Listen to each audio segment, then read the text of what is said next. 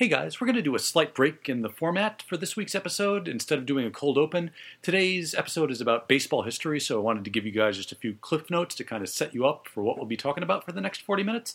My guest today is a writer who's contributed to The Atlantic, The New Yorker, Slate, The Daily Beast, but we're here to talk about a book he has just written called Our Team, the epic story of four men and the World Series that changed baseball. Luke Epplin is on the show today. It is a very compelling, incredibly gripping book about the 1948 Cleveland Indians, the last Cleveland team to win a World Series, so right there in and of itself is kind of historical interest, but also the first integrated team in baseball history to win a World Series, thanks to the efforts of Hall of Famers Larry Doby and Satchel Paige. Larry Doby had integrated the American League in 1947 in July of that year, but struggled initially and it played sporadically throughout the rest of the season. So 1948 was the year he really put himself on the map, and we're going to get into it a lot in the interview to follow. Satchel Paige in 1948 was 42 years old, and when Cleveland owner Bill Veeck signed him that summer, it was initially viewed by the country as, well, that's just Bill Veeck being a gimmicky owner, because Bill Veeck liked to get his name in the papers as much as possible. Turned out Satchel Paige still had his shit together, like a lot. If he had not been on Cleveland that summer, they probably would not have won the pennant, let alone the World Series.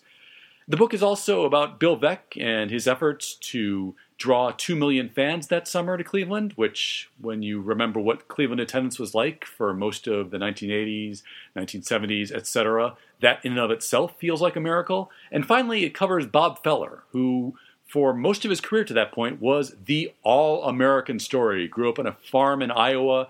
Dad cut out a baseball field, very Field of Dreamsy. Like, made the major leagues at 17, struck out the same number of batters as his age, and became one of the biggest stars in baseball from that point forward.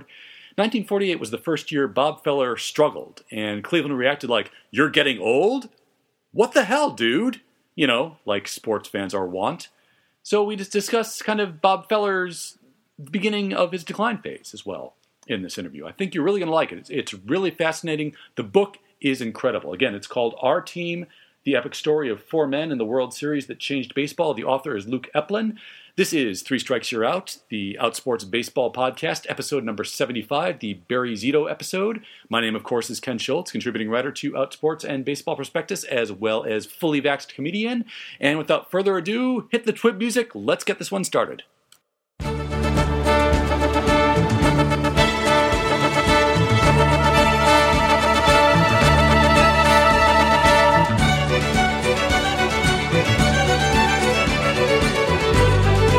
This is a book about the last Cleveland Indians team to win a World Series in 1948, and in the wake of 2016, I am so happy and relieved to say the last Cleveland Indians team to win a World Series.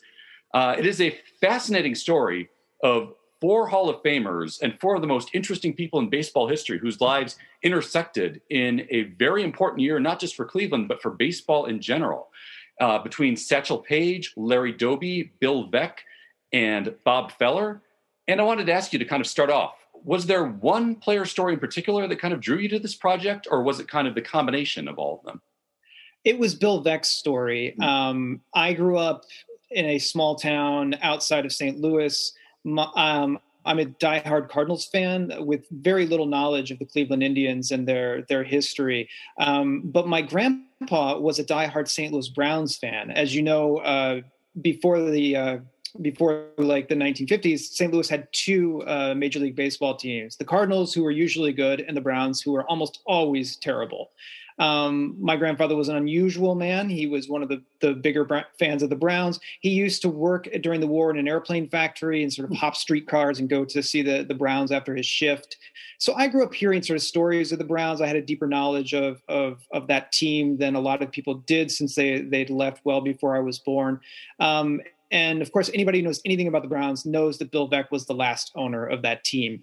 So I kind of set out at first to see if I could find a way to write about the Browns in a narrative fashion that could perhaps land a book deal. And I kind of quickly realized that No, I don't really think that's possible. Not a lot of people know about that. But what I did do was I went to the New York Public Library.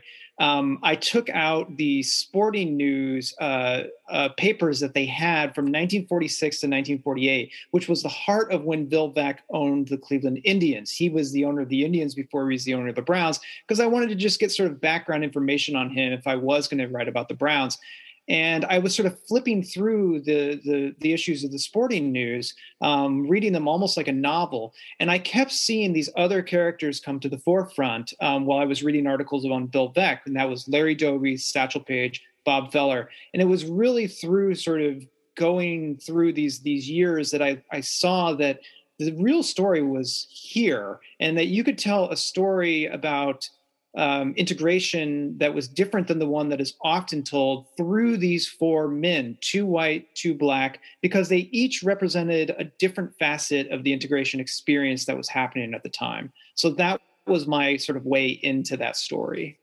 Yeah, when you're talking about Bill Veeck's tenure as ownership of the Cleveland Indians, it's impossible to tell that story without telling the story of the integration of the American League, because that is his greatest contribution to baseball. In addition to, of course, sending little people to bat and fireworks and bat day and all that.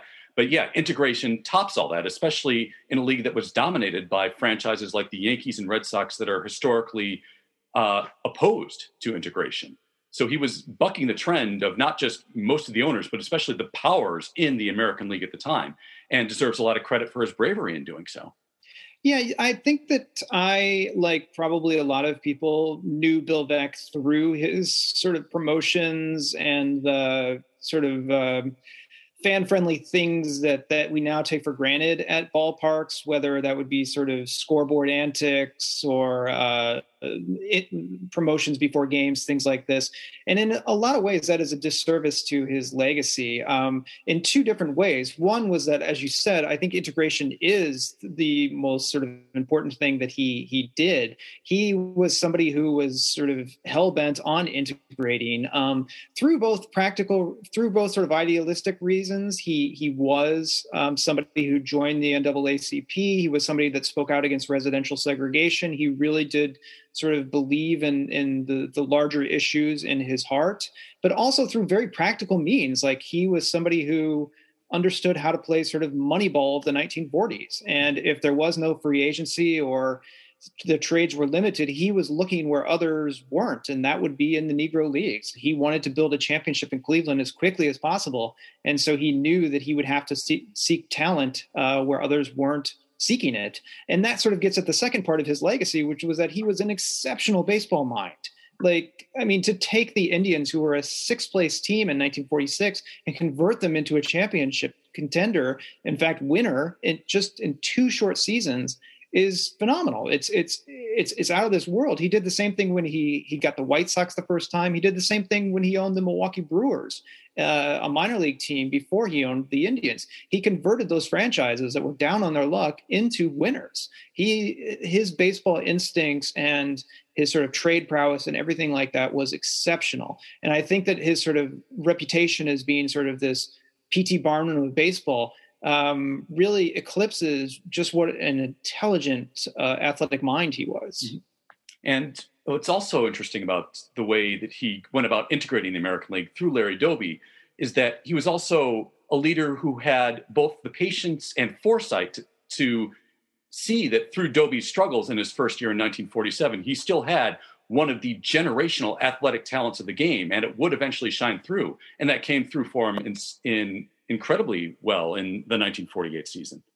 Yeah, Larry Doby, when he came into the Indians in 1947, was 23 years old. He'd been a star in the Negro Leagues on the Newark Eagles, but Veeck's sort of method of integration, which was wildly different than Branch Rickey's, who practiced a lot of he practiced patience on the front end with Jackie Robinson, where he signed him in October of 1945. Rickey then gave Jackie Robinson an 18-month sort of apprenticeship period in the minor leagues, where Robinson went to play on the Montreal Royals.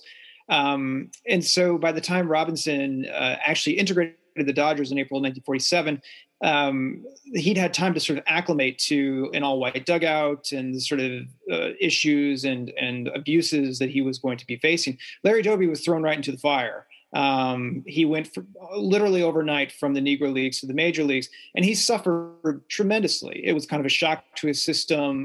There was disruptions in the clubhouse, all this sort of stuff. And the trend at that time, and that would continue through the 50s and 60s, was that if a black player did not excel right away, if he was more sort of a marginal player, or if somebody who needed maybe a little bit of an apprenticeship period, he was either cut loose or sent down to the minors. And Veeck had the foresight to practice patience with this, to give Doby this space and the time that he needed to find his footing, to overcome these sorts of things. And I mean, if he hadn't done that, the Indians quite simply would not have won the World Series in 1948. Right. Yeah. There are two scenes that kind of play out in my mind when you kind of describe both the before and after of Larry Doby's process of integrating the American League. The first one is the train ride from New Jersey on the way to Chicago to integrate the Indians, where you can just feel the tension coming off the page, just in terms of the turmoil he must have felt in that experience, realizing what he was up against, what he was about to step into, and not knowing how his future was going to turn out. And then just a little over a year and 3 months later is the famous moment from Game 4 of the 1948 World Series, where his home run goes a great deal toward the Indians winning and taking a 3-1 lead. And then there's the famous picture of the starting pitcher, Steve Gromek, embracing him in the locker room that's on the front page of every newspaper across the country in 1948. Yeah. And that tells you that is the payoff in terms of Veeck's patience and the risk he took, and his willingness to believe that he still had this generational athletic talent on his team. Yeah, it's great. It's a great scene that is very well reported in the black press at the time. When Doby found out that he was going to be signed by the Indians, it was at the very beginning of July of 1947. I think it's like July 2nd that he finds out about it. And he stays with the Newark Eagles for another game on July 4th, Independence Day, 1947. And he is just kind of, nervous, jittery, beside himself.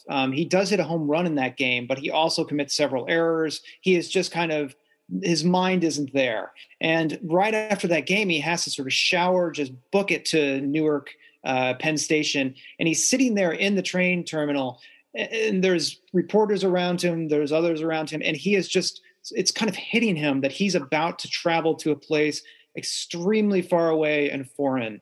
And I can't even imagine what one must feel like at that time, particularly because he had so little time to prepare himself for this sort of thing, to really just wrap his mind around what it was going to be like. And he's just kind of muttering to himself, and he's like telling his wife how scared he is and all this. I mean, you can just feel that it's a journey that will change his life forever, and he knows it. And the sort of interesting thing about the sort of photo that happens in the World Series is that after that photo happens, Doby hits this home run in the fourth game of the World Series. It really is the home run that gives Steve Gromek, who is kind of a marginal pitcher, a victory in Game 4. And Gromek throws his arms around Doby afterward, knowing that if Doby hadn't hit that home run, it would have gone to extra innings. The Indians might have lost, all this sort of stuff. It really was Doby's home run that gave Gromek that win.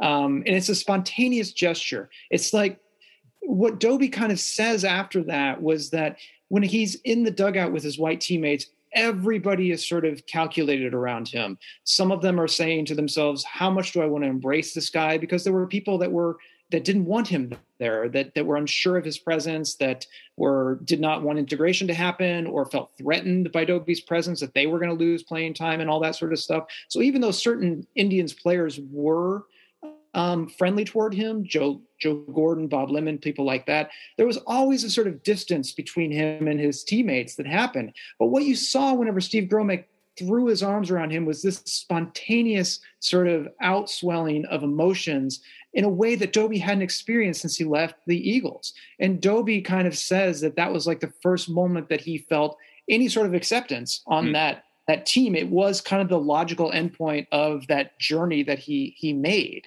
to get onto the Indians. And it took, over a year for that to happen. I think he says that finally someone expressed their emotions to me. And I mean, even that line is heartbreaking. I mean, it's, even though it's a happy scene, it's just, you can feel the hurt in it. And Dobie wore his emotions on his sleeve, and he was not shy about talking about the struggles that he went through. Yeah, and it really emphasizes just how much of an obstacle it was to feel like you belonged as a black person in baseball in the 1940s, where your first moment of acceptance, you have to hit an actual home run that wins an actual World Series game to feel like you belong. That's and it is a moment of triumph, and yeah, when you describe it like that, it cuts straight through the heart. And one of the big thing that drew me to picking up your book in the bookstore was that it was telling Larry Dobie's story, because I believe it's one of the most undertold stories in baseball. That between Jackie Robinson's debut in April of 1947 and Dobie's debut in July of that same year, in those 3 months, racism didn't end. So Larry Dobie faced the exact same obstacles that Jackie Robinson faced and had to go through the same living hell that he did with nowhere near the fanfare. And I want to ask that when you write a story like this, do you feel an extra responsibility in elevating Larry Dobie's story for a wider audience like that? Oh, yeah, tremendously so. I mean, this book took me 5 years to write, and I think it was because I wanted to make sure that I did it justice, that I sort of looked at every angle around it and sort of put it within its proper context and things like that. And I always wanted to make sure that I wasn't ever sort of entering into Larry Dobie's head or anything like that. I wanted to sort of, tell the story through his sort of words and things like that. It was a tricky sort of book to write, but Dobie himself talked about that throughout his entire life, that he even sort of thought that he might have gotten it even slightly worse than Jackie Robinson at the time, because Robinson was the first. He was a pioneer. He attracted press wherever he went. He was playing in New York City, the media capital of the country. He did excel. He struggled in his first month or so with the Dodgers, but then he quickly turned it around and excelled pretty quickly, leading his team to the World Series that first year. Whereas Dobie played in Cleveland, he was much less known than Jackie Robinson. He got sort of a lot of fanfare around his first week, but then because he was riding the bench most of that first season, the press reports were much scarcer than that. And so Dobie felt like he was going through the same thing that Robinson was going through, but without the sort of shield of the press sometimes to lessen it.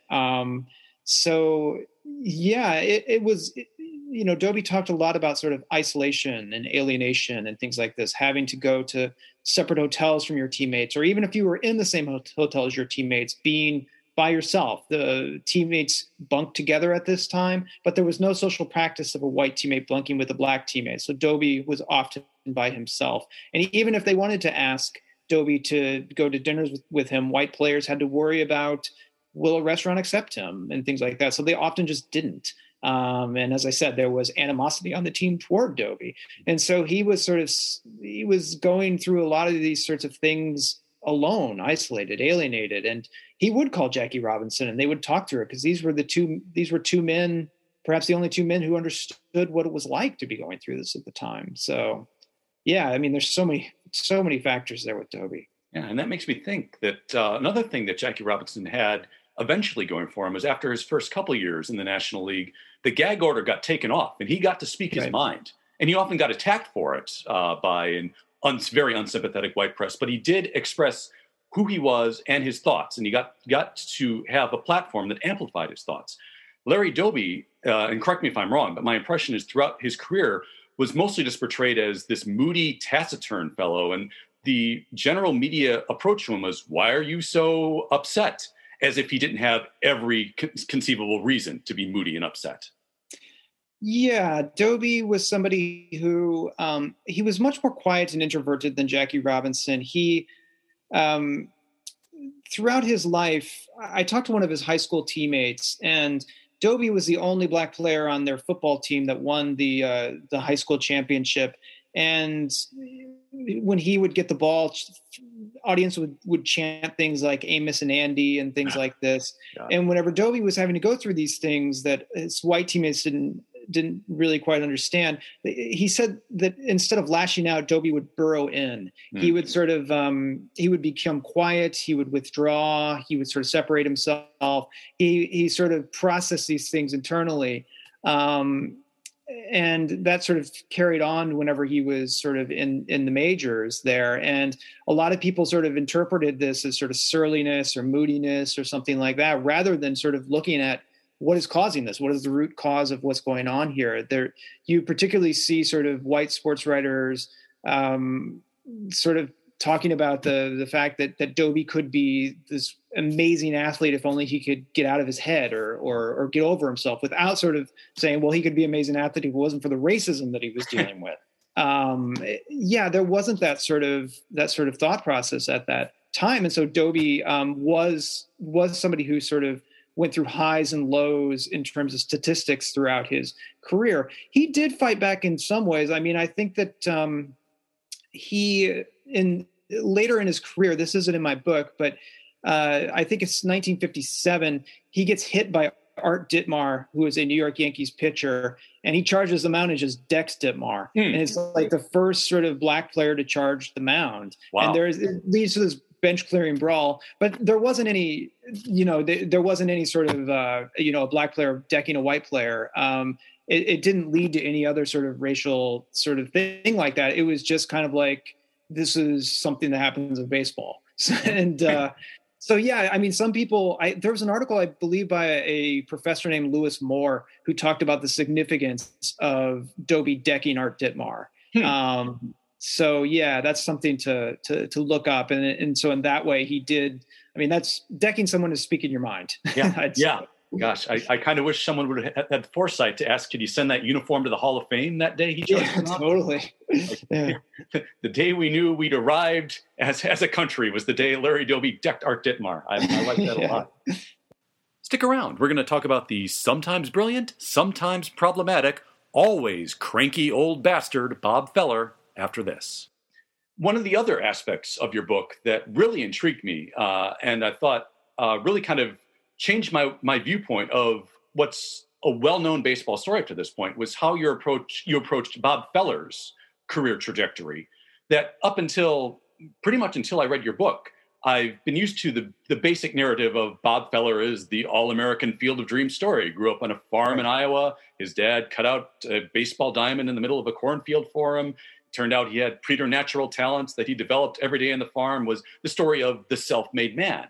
And this is the first time I've read the Bob Feller narrative through a much more modern prism, where we look at this and go, yeah, there's a lot of white privilege baked into your story, Bob Feller, that no one really wanted to talk about in the 1940s. Yeah, there is a bunch of white privilege in that sort of thing. And I think that the reason why I put Feller in contrast with Satchel Paige throughout the book is that they're sort of the best white and black pitchers of their time. And you can see the way that Bob Feller can leverage his narrative in ways that Paige couldn't. One of the first things that that Bob Feller does whenever he breaks through the majors at age 17 and immediately starts setting strikeout records is hire an agent so that he can get endorsements, so that he can sort of rake money in off of his name and off of his story. Bob Feller, everybody sort of thinks of him as this sort of all-American boy, things like that, but he was an incredible entrepreneur, and he had a sort of business savvy within him, as his father did too, that I think is eclipsed by the sort of simple homespun narrative that is often formed around him. Like, Feller knew the value of that story, and he cashed in on it, not only during his playing career, but for the rest of his life. Like, the narrative in some ways was as valuable as his right arm. Satchel Paige was, I think, equally, if not more, entrepreneurial than Bob Feller. If you think about what Paige was able to do during the Depression, a time whenever the Negro Leagues are either in a state of collapse or in dire financial straits, Paige builds himself up into sort of a one-man franchise that is making as much as the biggest stars of the major leagues. And he's doing that without the sort of endorsement money and sort of barnstorming trips planning that Feller can do, but Paige necessarily can't. He couldn't sort of do this sort of major cross-country tour that Feller put together, renting airplanes and stuff like that. But he still is making as much as Feller. I mean, it's extraordinary. I don't think that there has been a better entrepreneurial athlete that this country has ever known, except for Satchel Paige. And I would put Michael Jordan in there as well. What he did during the Depression is extraordinary. And so these were two men who were sort of linked together, both through pitching and through sort of entrepreneurial savvy and, ways of sort of using their name and stories to advance themselves. But Feller is backed by an enormous amount of privilege that Paige just simply doesn't have. And that privilege is something that disallows Feller from seeing Paige clearly. Like people would say like, oh, you're facing all these great black ball players during your barnstorming tours. Could any of them make the majors? And Feller sort of uses his own narrative to be like, well, if they were that good enough to be in the majors, they'd be in the majors already. It's sort of disallowing him from seeing the obstacles and barriers that black athletes had to face that he simply didn't. And so in a way, it's a sort of blinding agent for Feller as well. Yeah, it's one of the hallmarks of white privilege, especially as someone who eventually got to be as successful as an entrepreneur as Bob Feller, is that when you get in the position of power as one of the biggest entrepreneurs in the game, you then get to tell your story and have it amplified by every platform that organized baseball touched at that point. So, of course, Bob Feller would kind of leverage and use that homespun narrative to kind of amplify his brand, I guess, to use a modern term, back in the 1930s and 40s. And meanwhile, Satchel Paige, as you described, spent his entire career as a self-made man and was successful and only occasionally got amplified when a writer for like the Saturday Evening Post would happen to stumble by and write a story about him up until the point where he joined the Indians. But I guess an example of the success of Satchel's particular brand of entrepreneurship is the scene that you describe, his first game where he comes out of the bullpen with the Indians, where that just seemed like an event of events. Yeah, during the summer of 1948, Bill Veeck signs him in midway through the 1948 season, largely because Feller is struggling that year. It's sort of an irony that these two men that are linked, Paige gets his break because Feller is having a subpar season in some ways. And it was one of those things where every white fan, I mean, not every, but vast majority of white fans knew of Satchel Paige. They'd heard the name, they'd known sort of the mythology. Even if you didn't know anything about the Negro Leagues, you would most likely heard tell of Satchel Paige. And so now he's finally in the majors. And it's just the sort of opportunity to see him and to see what all the fuss was about kind of set the nation into a frenzy. And, whenever Paige was warming up that first day that he came in from the bullpen to pitch on the Cleveland Indians, there were people laughing in the stadium because some people thought that this was a clown. And that was a sort of a stereotype that white fans and some players had of black players, that they were performers. First of all, they weren't necessarily, athletes, they were performing, and that some people believed that Satchel Paige was just the best performer, then sort of almost like a minstrel sort of show. And so whenever Paige pitched, there was a lot of laughter, and he gives up a single to the very first batter. And it did kind of seem then like, oh no, like, was this like a very not very well calculated move on Bill Veeck's part to bring him to the majors? But Paige just immediately just shrugged off the single, as he always did, and just proceeded to sort of mow down the batters. And after that, he goes on this tremendous tear to the point where when the Indians play in Chicago against the White Sox and they announce that Paige is pitching, the Comiskey Park could hold about 50,000 people. 70,000 people sort of bum rushed their way into the stadium that day. The crowds were so massive and voracious that they literally tore out the turnstiles. And ushers were hiding in the bathroom because they didn't want to have to deal with, all this overflow crowd. It was just like this. They were not going to miss seeing Satchel Paige. It was, incredible. Wow. So in order to cause a near ride at Comiskey Park, you either had to have Satchel Paige pitching or blow up a Bee Gees record. Yes. Yeah, that's true. Both of them had to do with Veeck. So yeah. He's always there. Yeah.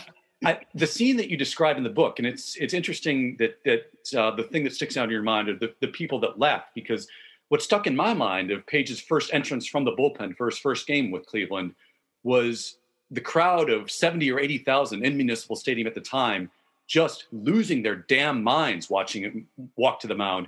And I read that, and the thought that hit me was, man, I wish Enter Sandman existed back in 1948. That's a closer entrance right there.